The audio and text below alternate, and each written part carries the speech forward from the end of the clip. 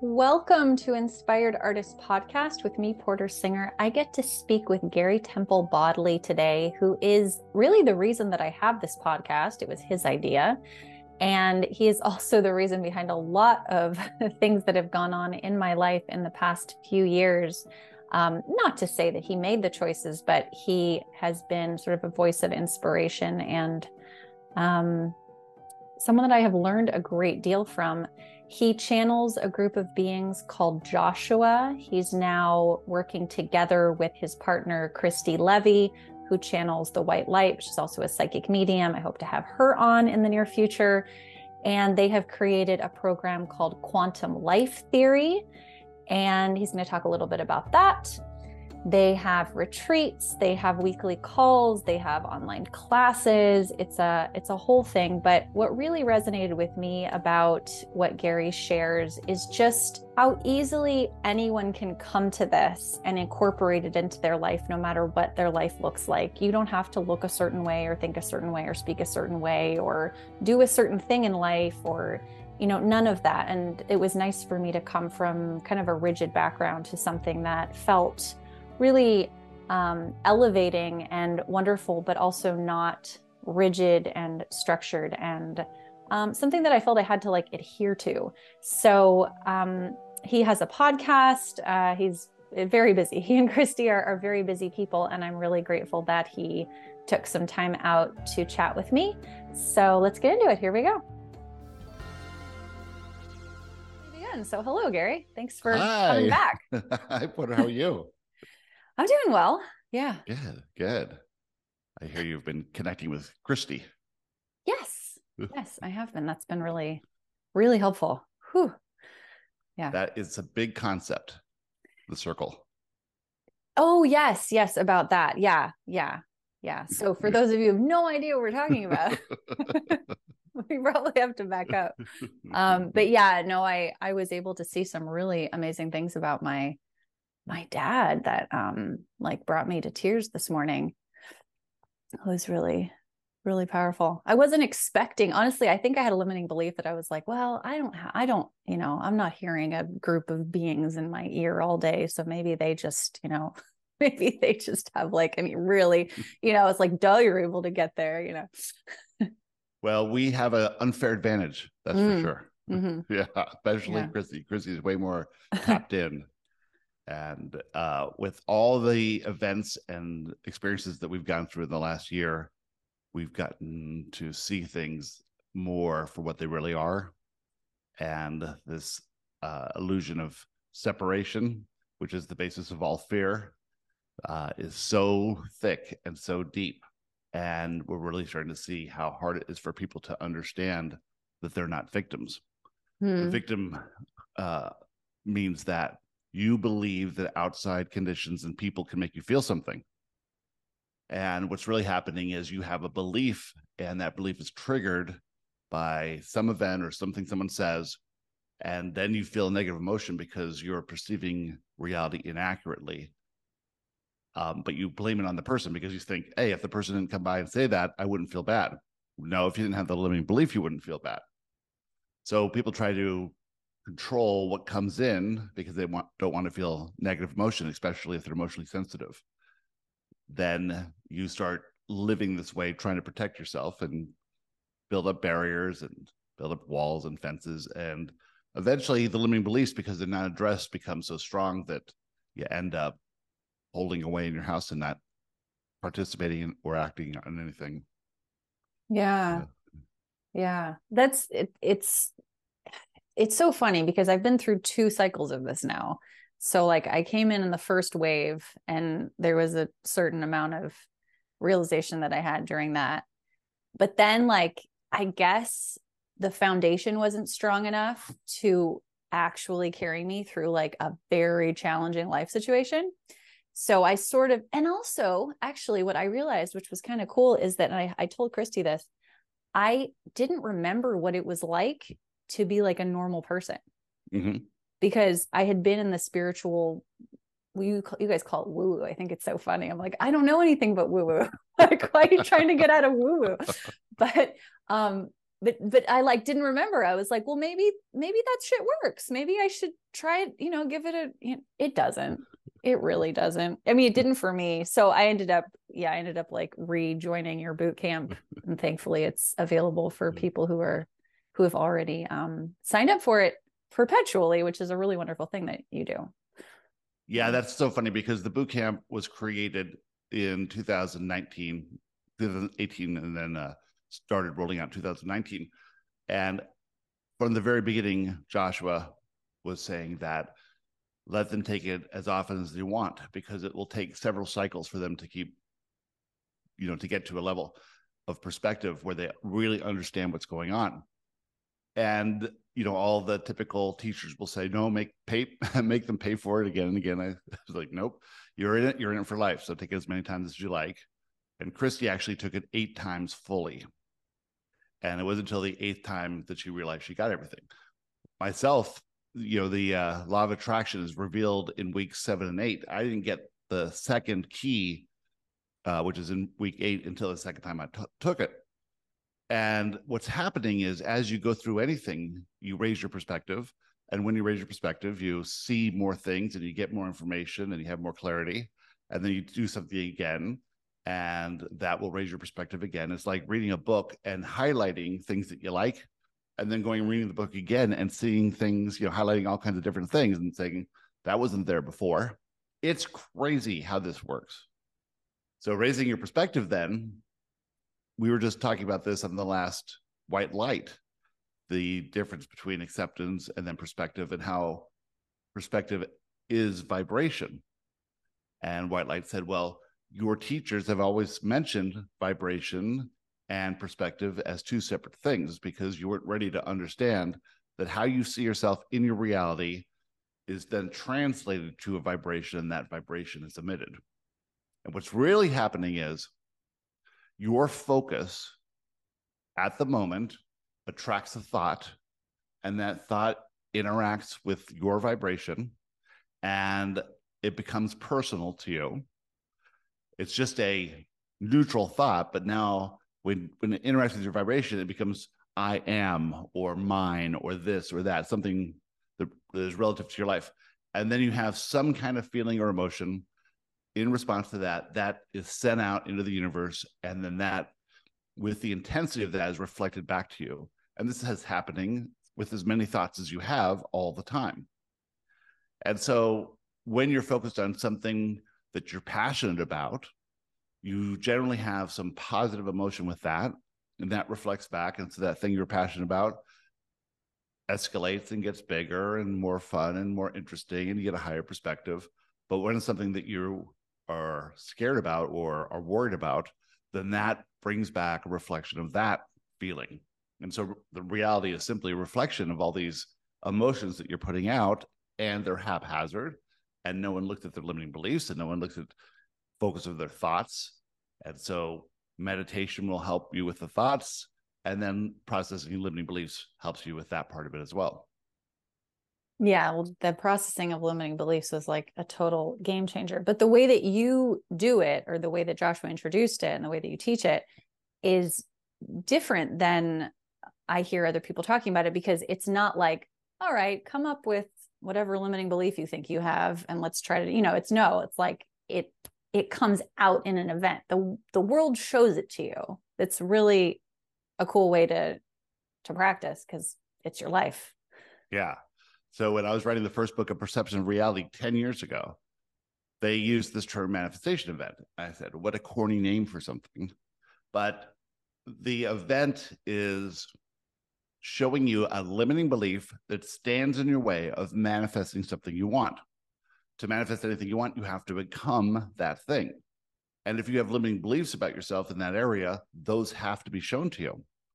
So what will happen is you'll receive inspiration that will lead you to something you want, but you'll have a limiting belief that brings up a bunch of fear and or doubt or negative self-talk, and you will not act on that inspiration.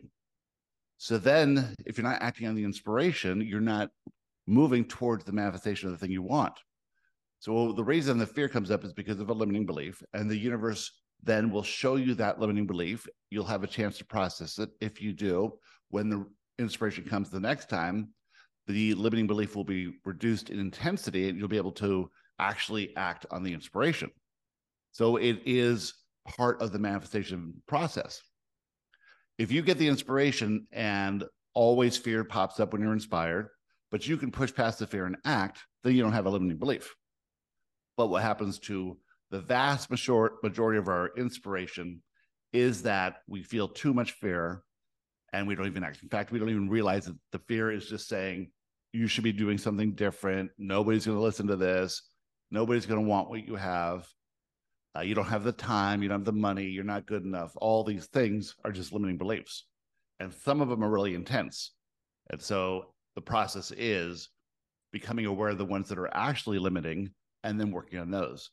We all have the limiting belief that we don't want to go on a spaceship and travel to Mars.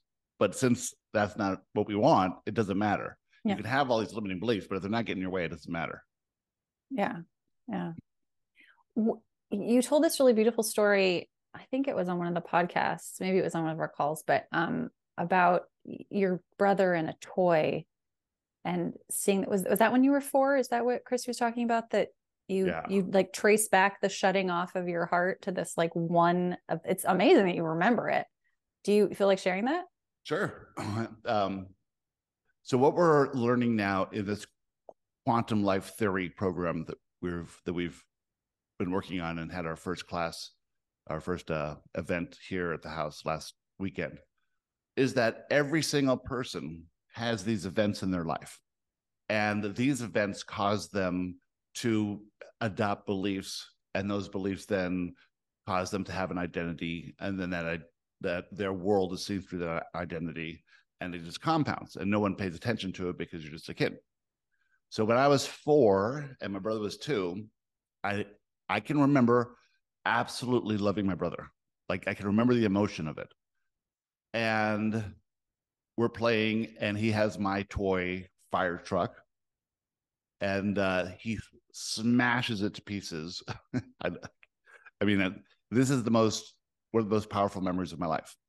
And instantly, I feel that love I have for him stopping, just going away.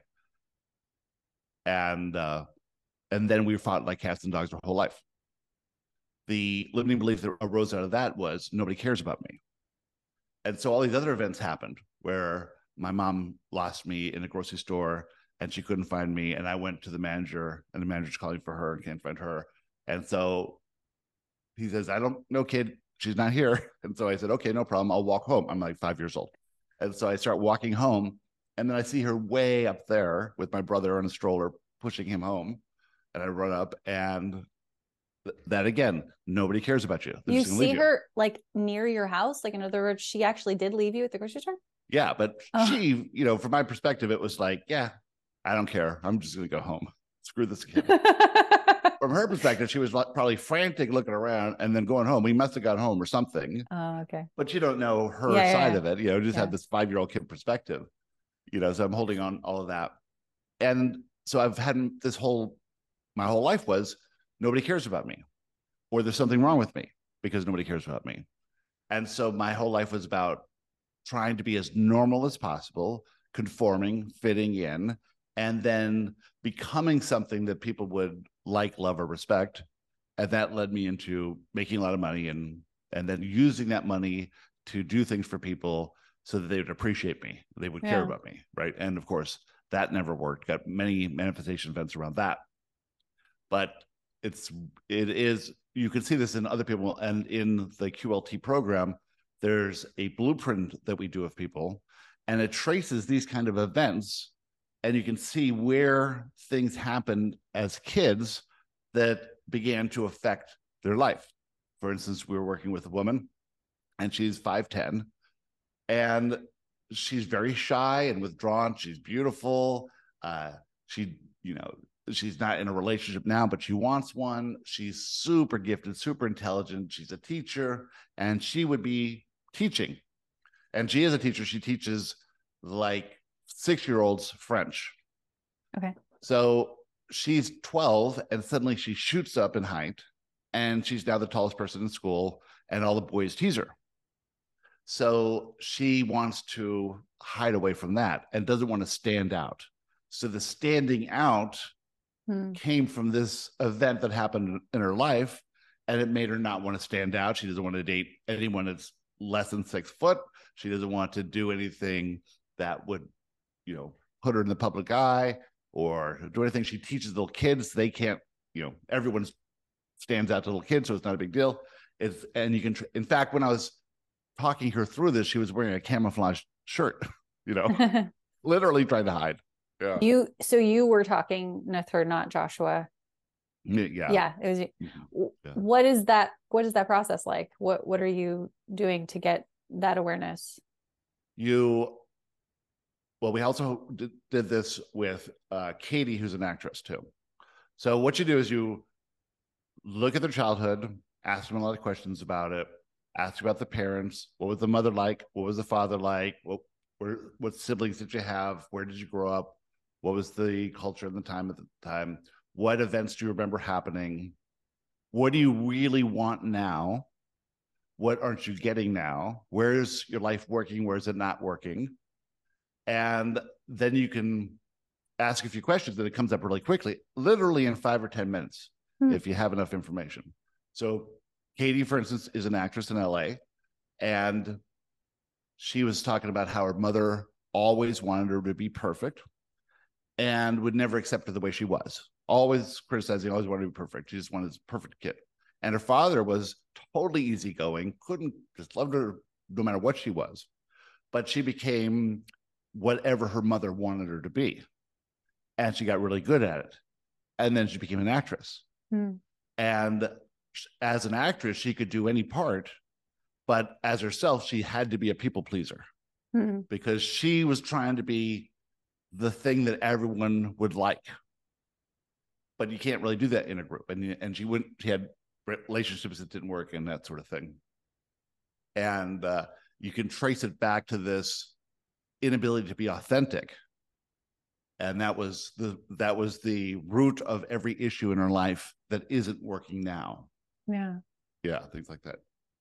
What I was thinking about as you were talking about this, because I don't think I've heard Joshua say this, but I've heard it in other contexts of like something that is limiting now wasn't.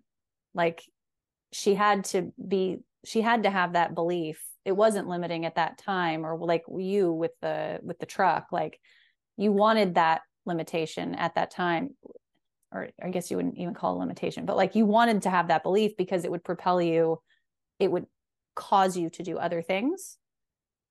What is fascinating from the spiritual standpoint is we know that we come in, we choose our parents, we choose our time and place of our birth, we choose our name. There's all kinds of crazy things that we choose. And we know this is going to set up a trajectory that would lead us to what we're meant to do. So in my case, shutting off the heart was that at some point, I would begin to lead from the heart. And I would feel this emotion. Since it was turned off, it's very obvious now, and I'm having all kinds of, this has started happening in the last 3 years, but mostly in the last year or so, that I'm getting very, very, very emotional and can tell when I'm having a conversation and leading with the heart. I can feel it in the emotion. And of course, that's where all the power was. Christy has aphantasia, which is a very rare thing where people cannot imagine anything. She can't picture anything in her mind. So you say, picture, do a meditation or something. You say, picture a grassy knoll with a big, tall tree in the middle, and you're laying under the tree. She cannot picture that. Yeah, I can't either. You can't either, really? Mm-hmm. Wow. But okay. like, I mean, in terms of like, I can't see it, but I mean, it's like, I know what you're talking about. I know. Yes. Yeah. I mean, if I see one, I'm going to go, that's a grassy knoll with a tree. Sure. But like everyone else can see it, right? Huh. Picture a monarch butterfly. Can you do that? You may be I able to guess because you've I probably seen a picture expect, of one. yeah, I expect it to be more vivid, I guess, if I were actually, I'm not like seeing it. It's like it's an idea. I have the idea of it. It's not something that I'm like seeing inside me. I don't know. It Yeah. feels So unfulfilling. you probably have this. So most people can see a monarch butterfly, and then someone will say, make it purple, and it just instantly changes to purple. I Right can't, no, and colors or forget of it. No, there's no colors inside my head. now, for Christy, this was interesting because when she became super psychic, she suddenly saw things in her head that she never saw before. It was vivid things. So when dead people are coming through, or spirit guides, she can see them vividly. Right. And so for her, it was, she knows this is true because she wouldn't see this otherwise. It can't happen for her. Right. And for me, I know I know when I'm leading with the heart when I feel emotion, because I don't feel that kind of emotion before. I'll feel negative emotion, but I won't feel love emotion. So yes, it led me to everything that I did, led me perfectly to where I am. And I would not have chosen it from the human perspective, but it's allowed me to do what my purpose is. So all of these trajectories are allowing everyone to do what their purpose is.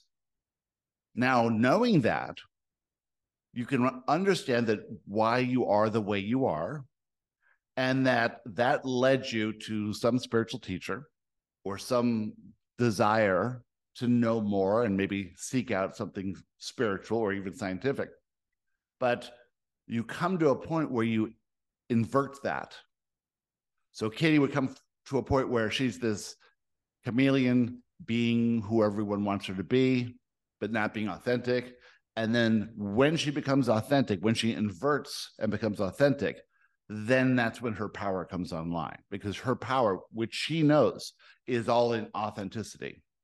She's actually doing stand-up comedy, and she knows in that you have to be absolutely authentic. For the other person, she knows she's a spiritual teacher and she has these gifts. And a lot of people have these elevated empathic abilities that will not come online until they overcome this what they perceive is the way they are, which is their identity. That's interesting. So, first, as an aside, I had to look this up because I forgot his name. I was listening to this podcast with Aubrey Marcus and Robert Edward Grant. Yeah. You heard of him? Sure. He's talking about the hermetic principles. Oh my God. But he's designing a game that mimics what all the spiritual teachers, including Josh, would talk about like, choosing everything. He's creating a virtual game where you get to be the soul choosing like your zodiac sign and your haircut, just everything about it. And it will influence in the game the types of experiences that you're allowed to have. But he's like realizing these through this. He's like, people are going to understand like what's, he's trying to teach people kind of what's going on. Anyway, I thought that was a fun aside. Because it sort of gamifies this idea that you've been sharing for a while.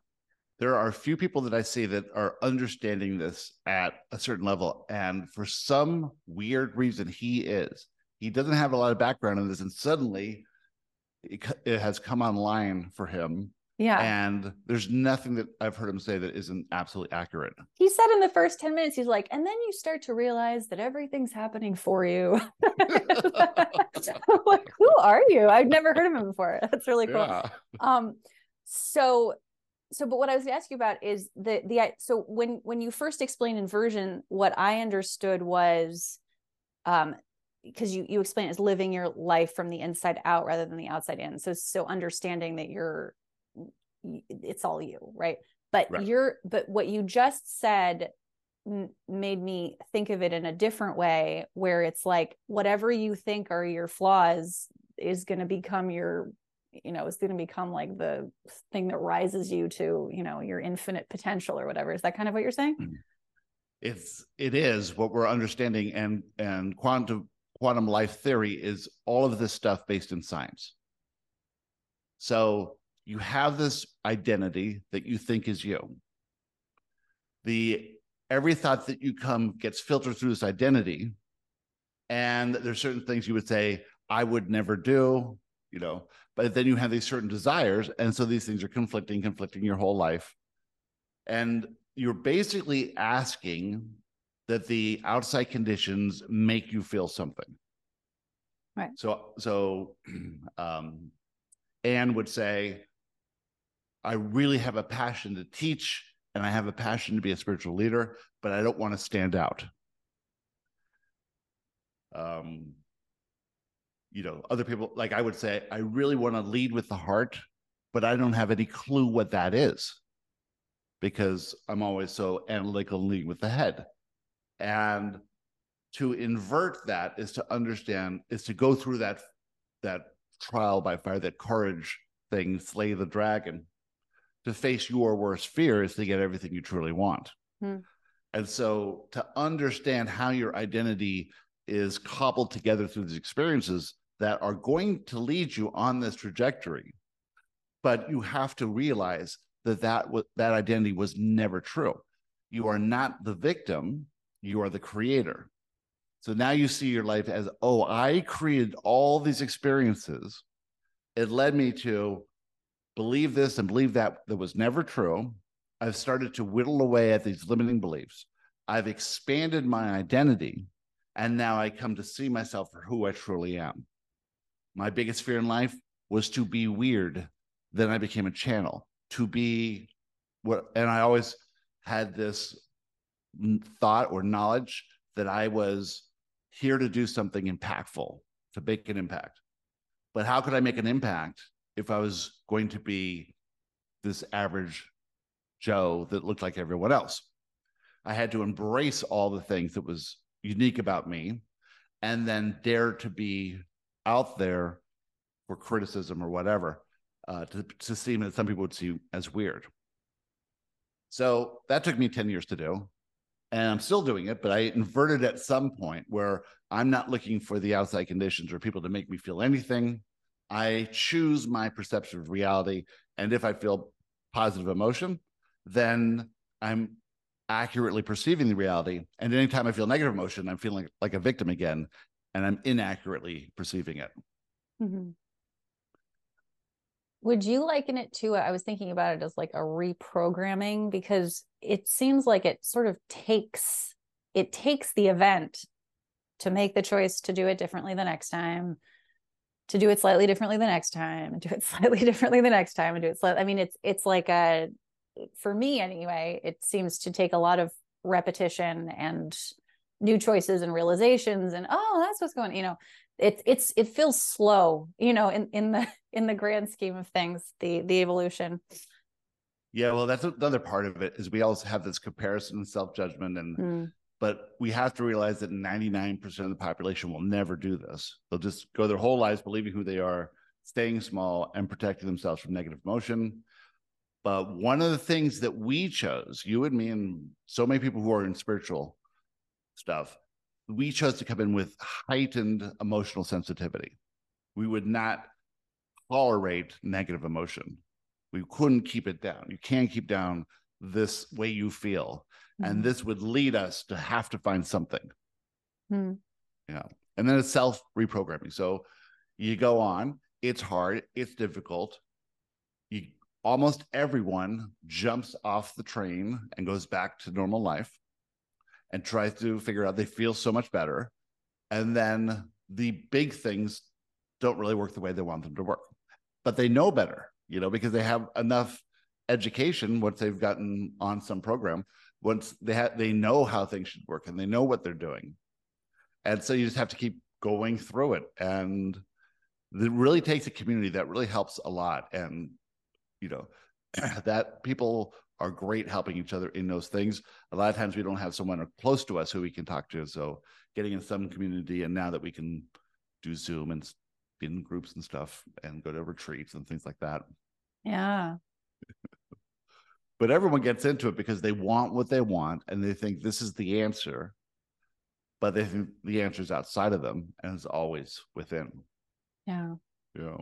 Would you have described yourself before all of this as sensitive? Like when you were doing real estate? Oh my God. I was crying when I was a little kid all the time. Really? Oh, okay. Hey, I was like 12 years old or something, mowing the backyard and crying because my dad made me mow it, and crying so loud it was louder than the lawnmower. He came outside, why are you crying? Yep. Funny, I was thinking of a time when that happened to me. Like in high school, my theater teachers wouldn't let me go to my dad's birthday because we had to rehearse. And we wanted to go after, oh my, I cried like someone had died for hours. And I'm thinking back on this. I'm like, what's going on? Yeah. Yeah. It's really interesting. What you do is you turn your complete perception of everything around. Everything we're taught is completely false. Every single thing. Uh, everything we've been taught has been taught to us by someone in fear, no matter what it is. And we believe that we're supposed to look at experts or teachers or parents for guidance. They're more in fear than we are. They're filtering everything through the fear. And then to know that everything's within, then to build up that confidence that you can go within and get your own answers, it seems insane. So this is a complete flip of how everyone perceives themselves, everyone else, their reality. For instance, this is an illusion of separation. We all totally believe that I am me, you are you, and we are not each other. But the truth is oneness. We know that enough by now. So if you just look at that one thing, that is opposite of what we taught. You be in spirituality long enough, you listen to enough of Christie's readings, there's no separation between the physical and the non-physical. Nobody goes to hell. God does not judge. There is no judgment. We are not separate from God. We are God. We are God in our reality. We are the God of our reality.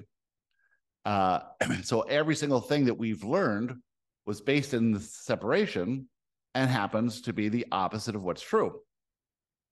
So everything you think about yourself is incredibly limiting compared to who you truly are. And the more you move along that journey to discover more and more who you are accurately by processing limiting beliefs, by acting on inspiration, by pushing past fear, by gaining a bit of confidence and going further and further and further, and then having experiences based in the new evolution of you, you just see more clearly, see more clearly, see more clearly, and you rise out of that fear to a degree. And then you come to a place where you have to acknowledge that you are not the victim. And anytime you feel negative emotion, you've got to say, this is the opposite of what's happening. Yeah. Wow. How many manifestation events do you have in a week? It depends on the week. It's weird, but it seems to get worse when I'm on my cycle. So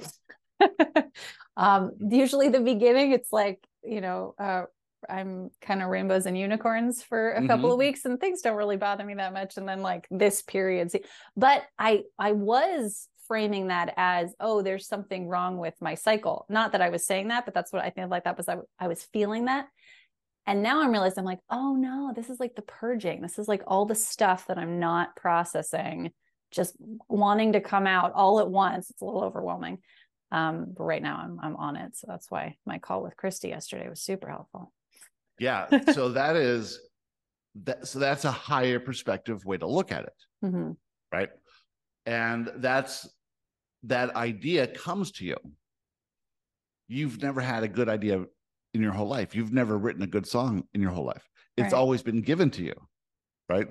So now just that shift in perspective enables you to see things even more clearly and more clearly. Like if you realize that you don't manufacture the thoughts in your mind, that you attract the thoughts based in this vibration, the focus that you're focused on. If you're passionate about music and you have this kernel of an emotion that you want to elaborate, then you get these thoughts and they come in. You didn't manufacture them. Now that takes a lot of weight off. You don't have to think up things your own. You could just get into a place where you bring these in. Yeah, that's become really apparent recently because I attracted the idea that I could write an unlimited amount of songs. There's no limit to how many songs I can write. Never had that thought before. And it just keeps being proven to me again and again and again. I'm like, wow, another one and another one. Because people are now asking me, like I'm doing commissions for people now as like a fun thing. Yeah. And it's amazing how, well, one, how easy it is, but it's not like when you channel Joshua, it's not like, oh, there's the song. Like it's sort of a molding process. I think probably because that's going to be more fun for me. Right. Yeah, you want to work it out and feel cool about how you arrange it and that sort of thing. Right. I have no attachment to what comes out. I don't care. I want volume. Right. Speed. That it okay, so the identity thing got me really interested in the stuff that Byron Katie was talking about with identity. Are you familiar with the stuff that okay, you're familiar with Byron Katie. I don't know what it is, but I really want to be able to contextualize what she is doing because I don't get it. I mean, I get that she is, living in the present moment. Thoughts are just ideas to her. And it's really amazing how she works through stuff, but it's a little bit nebulous to me. And I don't totally understand how it fits within the framework of like what you talk about or Abraham or even like just life in general. It seems to exist in its own sort of corner for me right now. I wonder if, do you have any? Give me an example of what you're talking about. Okay. So, okay. This is a really simple one. So we're here. Okay. We're looking at each other. And you ask me, do you have a son? And if I were being truthful, I would say, what would I say? I would say, I don't know. He's not here. Like present moment. The only things that I can tell you is that I have a pen, I have hands, I can look at myself, but then I know that I'm not really any of these things either. So maybe I don't have hands. I mean, it's just, it's almost like there's no like there's no place for me to sort of go like to land, which might be where Josh was taking us anyway, but well, here's how it gets. Chrissy and I are in bed at night, and White Light says, there is nothing outside that room. Nothing. There is nothing. There's no earth. There's no rest of the house. There's no dog. There's no neighbors. There's nothing outside of that room. As soon as you open the door, you have an agreement with that energy that forms instantly into the next room, the adjacent room. Right. And there's nothing outside that room either. I mean, we know this scientifically. This is what science tells us, that there's no physical matter, yet nobody seems to be living as if that's true. No, and we don't know if there's any benefit of that really, but it is interesting to note that you have an agreement with the energy field based on your beliefs and your expectations that there's going to be something there. Yeah. You actually don't know if that's the same room or not, because it's just very minute amount of information is coming in anyway. You see the walls and the floors, basically the same color you remember, basically the thing. But how do you know your memory of this room is what this room is? How do you know that you even have a memory? How do you know you wake up in the morning and what you remember is what you remembered the day before? It seems like it is, but it could be totally different. Right.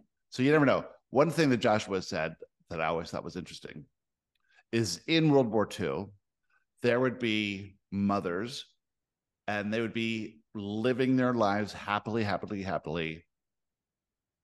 months after their son was killed in war.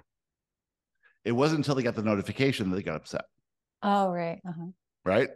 And so this is really showing you what is your reality. Your reality is what you believe. So if you believe your son is over there and still alive, you'll allow yourself to feel good. And as soon as you find out that's not true, then you'll use that as the excuse not to feel good. And of course, everyone would. I'm not saying that that's unreasonable, but this is the level we're talking about on everything, Right. You get fired from your job, but this is going to lead you to the most spectacular experience of your life. and you're calling that a bad thing. You just do not know. And so people are reacting without thinking or without, observing. And this is a hard way to go through life. Now, if you knew that you were the creator of your reality, if you really knew that, and if you knew that everything was created from a non-physical perspective that is so much wiser and broader and is leading you to everything you want, as long as you'll go willingly along, then what you have the most magnificent life possible. If you look at your life, you can look at it as it is perfect. It was perfect. It will be perfect. You can see every experience that you've ever had as perfect. You can know that in this moment, everything is perfect because it's what is here so that we can have this conversation. You have all the money, you have all the air, you have all the food, you have a roof over your head, you have everything you need to have this conversation. So this moment's perfect. Now you may want things to be different. So you want things to be, you will perceive this as imperfect because you want things to be different. If you perceive it as perfect, then you could not make a change to it right now. If you look at your body and say, my body is perfect right now, that means that you can't make a change to it to improve it. That's why no one wants to see these things as imperfect. But if you thought just in this moment, it's perfect because I can do what I need to do. And so the body is perfect in this moment. Will it change in the future? Sure. Or not, whatever. And then if you can understand that every moment of your life has been perfect because you always got what you needed to do whatever you need to do, and every single moment's been like that, then the future has to be perfect as well. Now, if you get on board with that idea, then you eliminate regret and resentment, you eliminate being out of the present moment, and you eliminate worrying about the future. And then you just have a faith that your only job is to see the perfection in every single thing you do. But you want to judge it because you think you can make it better. And you think if you make it better, your life will be better. And that is a flawed premise based in separation because you just don't have enough information. You just don't have the big picture. Well, and perfect is a word that, Joshua uses, you use, but when like the greater public uses it, I think it's more of like an ideal to strive for. So like the whole concept of there should always be an ideal to strive for, is, just to come back to Byron Katie, it's like, how can you ever be enjoying the present moment if there's always something better to strive for that's not now? Yeah, that's the ideal is emergent from the concept of imperfection. Yeah. The ideal has to come out of that philosophy of imperfection. And the ideal is illusory, distracting, a fantasy, not true. You don't know if that's going to make you feel anything. It can't make you feel anything. There's nothing beneficial about an ideal. The problem with ideals or outcomes that you want is that when you receive inspiration and it doesn't seem like it's getting to that ideal, you won't act. The only purpose of inspiration is to move you through an experience that will raise your perspective even more, that will allow you to learn something. So what we do now is we know that once we've agreed to something like this conversation, I'm doing this conversation because with talking to you, I'm going to discover something about myself that I didn't know. So this conversation is for me. If I'm going, have a job and going to a sales meeting, I walk into it with the highest perspective possible that I can believe, and knowing that all these people came together to show me something that I couldn't see otherwise, and that I will go in there with the intention to discover this new thing that I didn't see, and then I have the experience and look back and I see the perfection in that experience. That whole way of doing it shifts my perspective even higher. My perspective, not as what great thing Gary can do, but what could source become in this thing called Gary? And to do that, you have to see yourself as partner or an aspect of source, here to see with the limitations of this illusion and the forgetting who you are, what could you become? And what you could become is unimaginable. Mm. Yeah. But you have all these restraints called the ideal or the outcome or the I'm not perfect, you know. Where did that word come from? What? Unimaginable. Unimaginable? Mm-hmm. Do you remember? Well, I don't know, but since Christy became a psychic and the most powerful psychic in the history of the world, like she can do everything. She has every ability that any other psychic has ever had at 10x of that. One thing that no one can really do is find something. So we played this game. We were at Airbnb, and I hid $1. And so she comes in the room and she goes, "It's like up and it's in, right?" You know? And I'm like, "Yeah, it is." You know, and she's like, "Okay," she didn't really get it. And then what I did was I took one of her dollars and she got it pretty quickly. But what happened was there's a time thing. Go do it now. And so then the third thing we did is I took her credit card and I there was a lockbox on the counter and I put it inside this lockbox. Now she doesn't go looking for it. She just goes right to it. Mm-hmm. And so I put it there and I said, okay, it's hidden, but there's no time limit, just whenever you.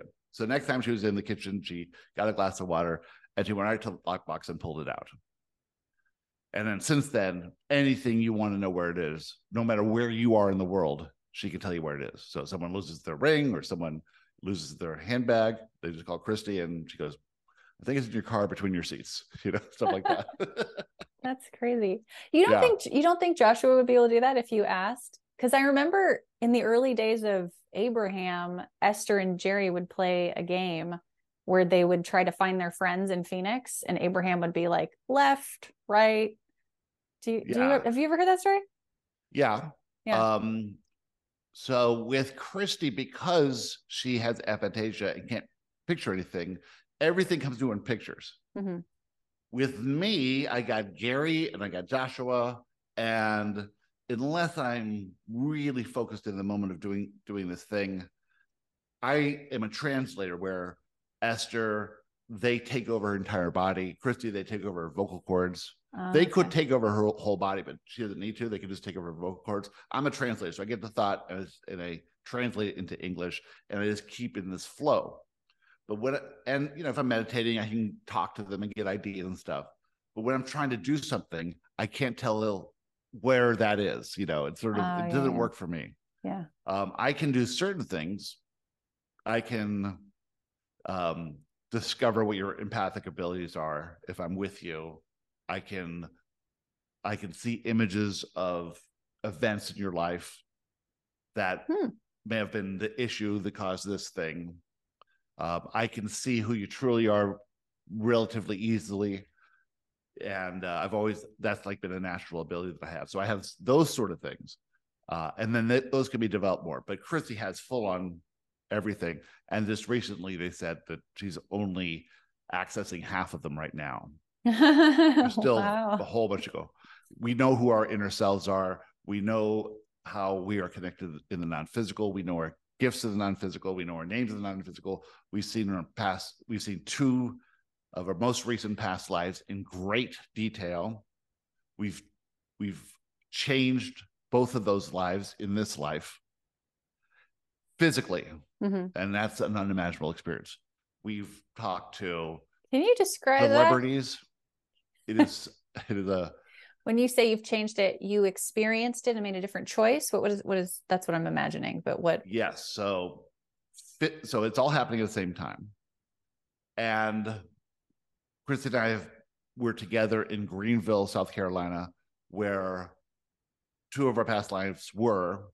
Wow. That's close. And we stood on the same spot at certain times when they were having an event, the exact same spot. And so I was literally standing in my this past life was Toby, and he was a slave when this event was happening. And I was able to drop my perspective into him. so he could raise his perspective so high that he realized what was happening was an illusion. And he said, this is not happening. And a lightning bolt struck a barn and everyone ran off and and saved his life. And Christie's was Sarah. In another life, we were separate. I was in France and I walked through both of, it was Thomas and Sophie, walked through both of them where they were, and that changed the course of their life. But both of those stories would be amazing books, just vivid, but it would take a while to tell those stories. Yeah. Yeah. That's something you are interested in doing? We got so much going on now, but there's a lot of stuff going on. Right. Add it to the list. Yeah. There's other lives we're supposed to interact with that are different parts of the world. It's, the unimaginable problem with the unimaginable is that things that are happening now with us, when we explain these stories, no one can believe them because they're beyond belief. You can't believe these things. So they'll look at you and they'll say, well, there's got to be an explanation for that. I feel like everybody I know would believe this. That's what it's like. I have a totally different circle. I don't hang out with people who wouldn't believe what you're talking about. Okay, listen to this one. Christy can make lights move, and she's been able to. We were laying on the bed looking at the chandelier, and she goes, "Look at this! I can make the chandelier purple." And the chandelier, this whole like purple aura comes over the chandelier. The beads in the chandelier are purple. The arms of the chandelier, instead of black, they're purple. And there's a whole aura of purple around her. And then she goes, look at this, I can make one light brighter than the rest of them. And I said, yeah, it's the one in the back there. It's much brighter, right? So she's playing around with that. We go on the front porch, and about 300 yards away is the city hall. And this is about midnight. A silver car is sort of like standing in front of the city hall, little tiny town that we're in. And I said, see if you can make that car purple. And so she concentrates, the whole thing turns purple, like from a silver car to a purple car, bright purple. It's totally obvious.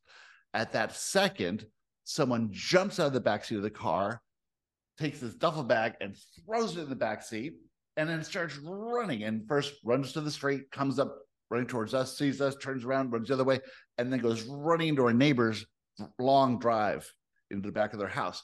And then the car speeds up and goes down them. And that was the whole thing.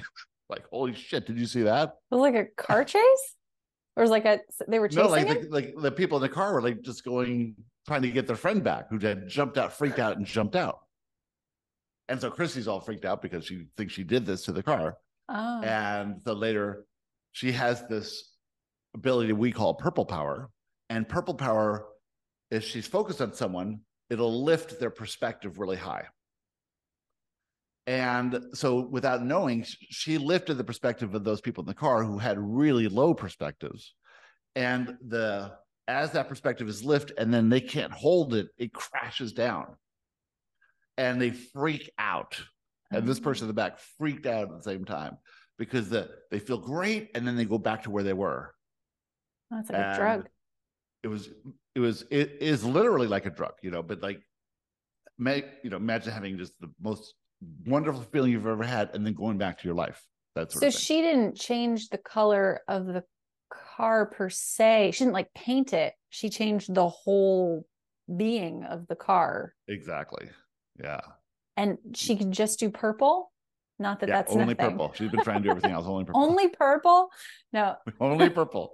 Right? We don't really fully understand it now, but but when we do events and stuff, when there's like large crowds of people, she'll be able to help everyone raise her perspective. The reason that she's so good as a medium is because she can hold the perspective of the human up to the level of where their relatives are, but right now it's really exhausting for her to maintain that for an hour. Yeah. Yeah. What is the visual experience, do you think, of the person who sees the car that you're seeing purple? Do you think they're actually seeing it as purple? Well, she and I saw it purple. We were the only ones out there at the time. Okay. But yeah, another time we're playing with the lights across the street, and she could make there's a pole that comes out. There's two lights, and she can make it look like its eyes and it's turning this way. She goes, I'll turn it left, and now I'll turn it right. And you could totally see this, right? And then we're playing with all the lights, doing other things, make this one brighter, that one. And then all of a sudden, our magnolia tree lights up from the side of the house, from the side that faces the house. This is 11 o'clock at night or something, right? Brightly lit, like a floodlight, is on the ground, shooting up at the magnolia tree, and this whole thing is lit up. And we're like, what is that? And so I walk under it, and I'm looking at the house. There's not any light coming from the house. There's not a light bulb on anywhere. And I'm looking at this tree. It's perfectly lit. On the other side of it, it's not. The light source is coming from at my feet, from the base of the house, shooting up into the tree. And we try and tell people that story, and then 2 minutes later, it switches off like that. So it switches on, it's like a light switch. Yeah. There's no source of light, and that tree is lit up. Or who are you telling? Do you just like tell people in the grocery store? I mean, I know that you're pretty open. So look at your forehead. Your forehead's all wrinkled up. What? No, I'm just wondering, like, because you're saying people don't believe you. So, like, is this like people in the boot camp or like? Yeah, we're still, Joshua. I mean, they say they believe us, but yeah, I mean, no one's ever seen light come on a tree without a light source before. Yeah, I don't know. I grew up with a mom who saw all sorts of things, and I always believed her. So really, yeah, but to her, but they were always scary. So I never wanted to see things. They're never scary. Yeah, no, they're scary if you're in fear and you believe in the illusion of separation. Yeah. That's why no one sees these things. You have to get up to this perspective to see them. That's what the unimaginable life is. You get up to this perspective, you're no longer in fear. And those are the least crazy things that have happened. By far, the least crazy things. What do you think the purpose of her having the ability to like make a light brighter? Is this just so that she knows that she can, or do you have any sort of sense of? Well, it's like a child playing with toys right now. She's learning how to use them. Mm-hmm. Yeah. But her purpose is to remind people who they are. Oh. Yeah. What's yours?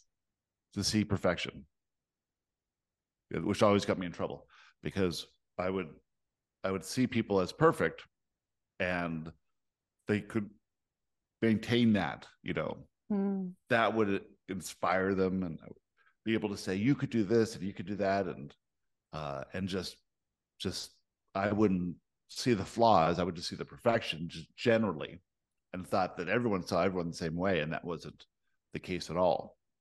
Yeah. Was that? Did it get you into trouble because people they would get mad at me and find a reason to leave the relationship and things like that? Oh, okay. They couldn't, if you're around people now and you have a really high vibration and you are not judgmental and you really see the perfection, but they believe you're judging them because that's what they're used to and that's what they fear, they're going to be uncomfortable around that. Because they're just not at that level yet. Yeah. Are you inspired to share anything else before we end? Oh my God. I know it's been an hour. I thought we were just starting. When do you want to get? Well, so maybe you do have more to share. When do you want to get to the meat of this? Okay, so I'm coming to understand how this reality works very easily. The ascension is, we were talking about the spiral chakra meditation. The ascension is coming out of the 3D and into the understanding of a higher density, which is called 5D. The 5D is the spiritual and the non-spiritual together. You're not ascending to the crown chakra, you're ascending to the heart. So its ascension is moving from the head to the heart. That is through this fear. All fear is derived from the illusion of separation. If we were connected, we'd have no fear. No other civilization, planet in this known universe has this feature of separation. It was sort of an experiment. No other planet has this diversity of life on it. So there is something special about this. Now, we're all humans who are here are those souls who are daredevils and really want to challenge and are really big. And this illusion of separation keeps us small. So rising out of that is the goal of this, rising out of that illusion, rising out of the illusion that we're separate from God, rising out of the illusion that we're being judged or anything like that, rising out of the illusion that we need to listen to other people for advice or for expertise. And that's done by seeing yourself as more of source rather than more of human, right? Mm-hmm. But that is the biggest stumbling block, because nobody wants to see themselves at that level. That is scary to go up. But every time you go up in perspective, you are out of the fear a little bit and you get more information. Those who are very deep in the fear can't even get inspired thought, can't even imagine this. They are just doing what everyone's telling them to do, that sort of thing. You have to realize that all the power is within you, but if you're in fear of separation, you can't believe that. So it's this movement towards trying to, or not trying, but to coming to terms with the fact that you are magnificent and limitless and eternal, and that you are a being of love, and that you are the creator of this reality, and that you are creating it by how you are choosing to perceive everything. Everything can be chosen. You can choose to perceive everything in joy, which joy isn't, this is the greatest thing that ever happened, but that's interesting. I wonder how that's for me. I wonder what's going to come of this. I know that it's for my good, that sort of thing. So that shift in perspective raises you up quite a bit. And that leads to more and more shifts in perspective. So this whole thing is about shifting your perspective of yourself from imperfect to perfect. But the thing is, you've chosen a trajectory, and that trajectory, that life, that identity makes you feel about 3% or 4% of who you truly are. So just going to 5% is a huge jump, and you'll start to notice it. But the thing that will always come up is, how am I the one to be able to do this? So imagine Barbra Streisand. How am I the one to be Barbra Streisand? That sort of thing. She can't even imagine that. See, this is why, really? Everyone has self-doubt. Everyone has this imposter syndrome. Everyone has this. We're all. I don't know. I've never been Barbra Streisand, so I have no idea. But that's interesting to play with. Yeah, no, I believe that. You take anyone, that's possible. Totally. Yeah, I just never really considered that. Okay. We know a lot of these things because we talked to a lot of dead celebrities. David Bowie this year. David Bowie, when he was a child, 8 years old, he got really strong downloads from galactic energy. Right now, this is something I never would have believed or talked about before. Anyone who ever said galactic to me, I would just dismiss. But that's becoming more obvious, and he got really strong downloads. He thought he was crazy, and he thought something was wrong with him, but it propelled him to do what he was. And if you notice, the first few albums are all about space and aliens and stuff like that. So that led to his trajectory, but he always had this thought that something was wrong with him. He always hated his teeth. He always thought he was crazy his whole life. And he hung around with a lot of people who also thought they were crazy, that sort of thing. So to say that I am the one, we have an imagination of David Bowie saying, I am the one. I am the one who can do this better than anyone else can do. He never had that. Tom Petty never had that. Chris Farley never had that. Robin Williams never had that, right? So they always thought. How did how do they make it? Because I had that occurred to me when I was watching the Billie Eilish documentary. I'm like, she doesn't believe that she's good enough to be there. Why is she there? Like, Right. how did that happen? Well, they are good enough to be there. Well, of They course, just but don't. they don't believe it. Right. Right. They are good enough. And, they had something going on with them that they were so passionate about this thing, but they don't believe they believe they're less special in some cases, right? Yeah. Well, all of us tend to believe that this person who's done something amazing is the one who believes it, right? But no one does. Now, to get to that flip side, you have to be the one. You have to be, I am the one that's doing this. I was designed to do this. Is my soul's purpose, right? Out of 8 billion people, I am the one. And in your life, you are the one. Your life is designed for you specifically. It's perfect for you.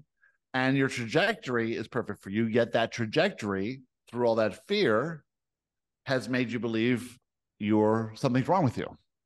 Hmm. So to get over that, there's something wrong with me, to I am the one, that leap is gigantic. And that's the crux of everything. If you can get to that crux, then all the information flows to you, all the experiences flow to you, everything, and you get out of the fear. And then you'll notice, oh, I had that experience that led to that experience that led to that experience. But everyone's in resistance. I feel like and maybe, I don't know, was this your impression too? But it seemed like when we were first learning about law of attraction from The Secret or whatever, we were led to believe that these people had obtained she is Barbara Streisand because she believed that she was she believed that she could get to that. That was her, that, she believed it in it. And that's what came, because that's law of attraction, whatever. But you're saying that even as Barbara Streisand, believe that she's Barbara Streisand, that boggles my mind. So then how does she be, how are you living as something, but not believing that you are it? Well, you can have these natural talents and abilities that you are going to be a force of nature and do what it takes. Joan Rivers, did you see that documentary? No, not yet. Okay, that's very interesting. Joan Rivers says, I will never have a date on my calendar that's not full. Really? Yeah. You watch the Mary Tyler Moore one. And these people have these chaotic lives and these lives of depression and alcoholism and all these things because they are driven to prove something, and they're going to prove it. And so generally they're making it as a retribution towards what they experienced as children. They're going to prove everyone wrong. They're going to prove that they are special, but they never feel it. Queen Latifah was saying that she got some award, Academy Award or something, and she's at home at night after the party, all alone, and feeling exactly the same. Right. Because they think that the outside conditions are going to make them feel something. And they're so driven towards that ideal that they will do whatever it takes to get there. Right. And so some people do. Most people don't. Most people will never get there, right? But they get there and it doesn't make them feel anything different. And so most of them will rely on something to soothe that feeling or suppress that feeling. I just connected some dots that I'd never connected before. Do you want to hear it? Yeah.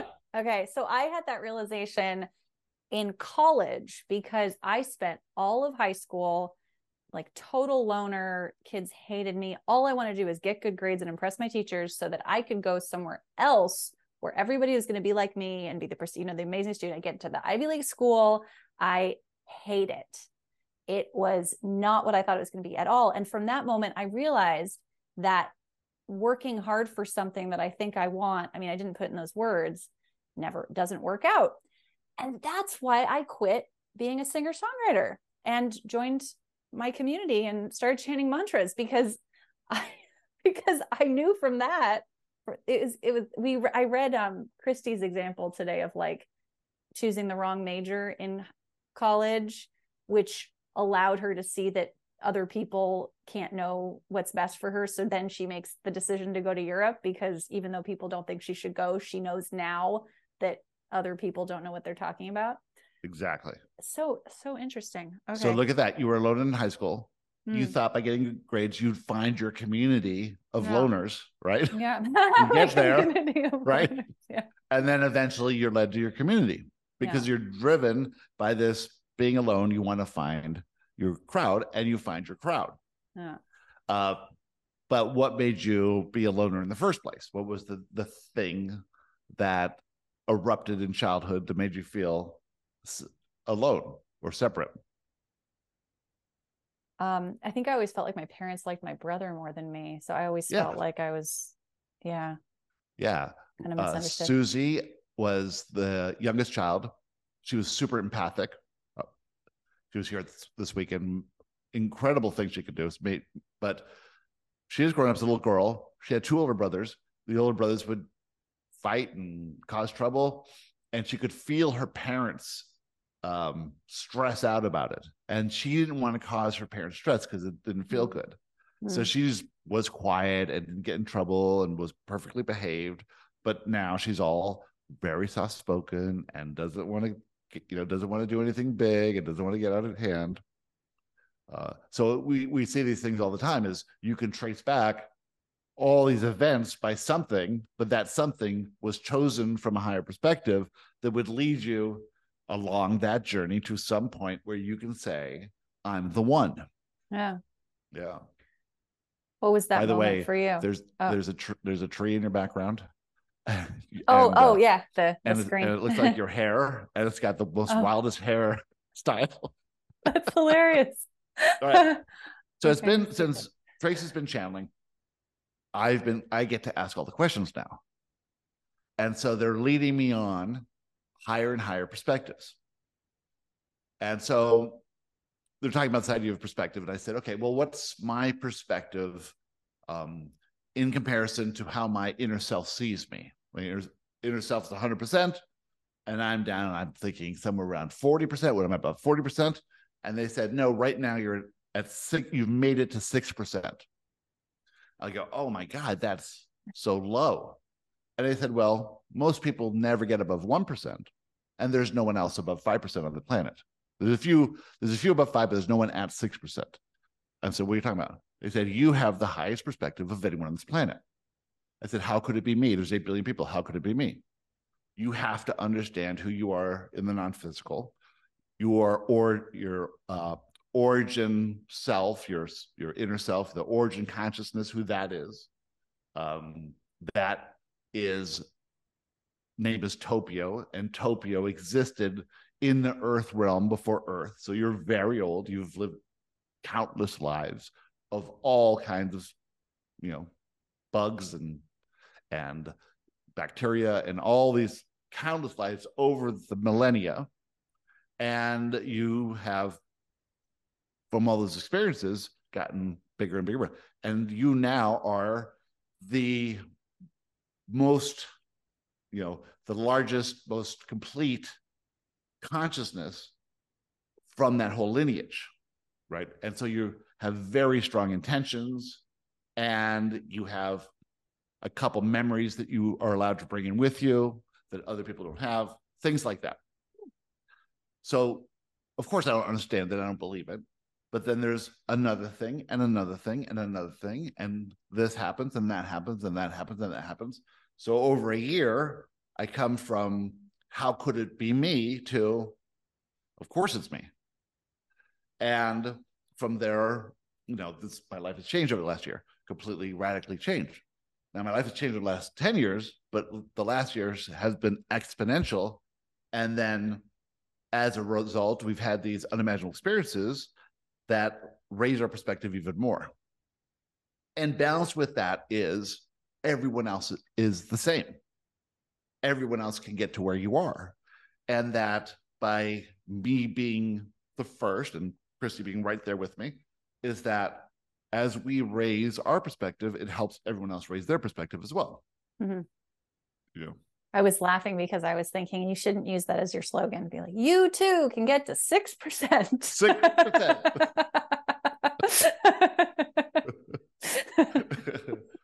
6%. Do what I did. Get to 6%. And then have an experience that I cannot explain to you. That you would not want. That's awesome. Oh my gosh. Yeah. Yeah. I'm so grateful for you. Thank you. Thank you. This podcast exists because of Gary Temple Bodley. Yeah, it's just been a real cool ride. Yeah, and it's a lot has happened, and it's fun to come back and see where you are and test things out and experiment and test them out on people around you. And do you remember when you were here at the retreat and your boys came over and played with Joshua while they were talking?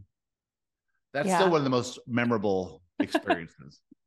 But the way I felt while this was happening and as I was channeling is that this was perfect. That those boys were inspired to do this to show the adults that it does not matter. and everyone was marveling how you were able to sit there and let them do it, because you knew that this was for everyone's experience, Well, I think it was also the environment. Like, I knew that it made it a little less scary, Yeah. If everybody had been like, oh my God, what are you, why aren't you doing something?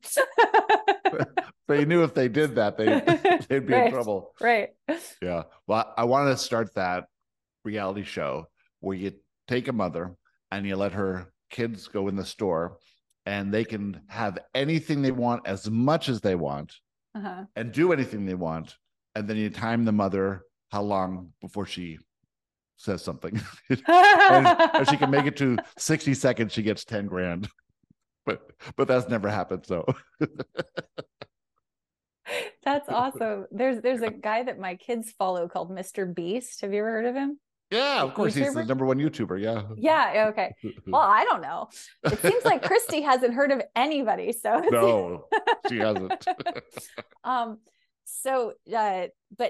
that sounds like a video that he should do. It's like, that would be great. Yeah. I'm not doing it. Yeah. Thank you so much, Gary. This has been Thanks awesome. for having me. Yeah. Yep. My pleasure. All right. Yeah, it's fun. Oh, do you want to share with people how they can do your boot camp, come to QLT, find out more about you, listen to your podcast? Yep. The first place to start is the podcast. It's called Joshua Live, or you can search my name, Gary Temple Bodley, Bodley. But listen to the podcast. If that resonates with you, then go to the website at theteachingsofjoshua.com and see what's there. There's free meditations and all kinds of free stuff there. So the first thing is listen to the podcast. If that resonates, then you go on to the next step. Yeah. All right. Good system. Great. Thank you. Thanks. All right. Thanks, everyone. We'll see you in the next Thanks episode. for tuning into Bye. the podcast, y'all. Please like, subscribe, rate, comment, whatever the platform you listen to podcasts on offers you as a way to let its algorithm know that you're enjoying these episodes. That really helps. Also, there's some links in the podcast description notes that allow you to support the podcast in a way that benefits you and us. So please check those out. And if you'd like to stay in touch with me, you can sign up for my mailing list at portersinger.com. We'll see you in the next episode. Bye.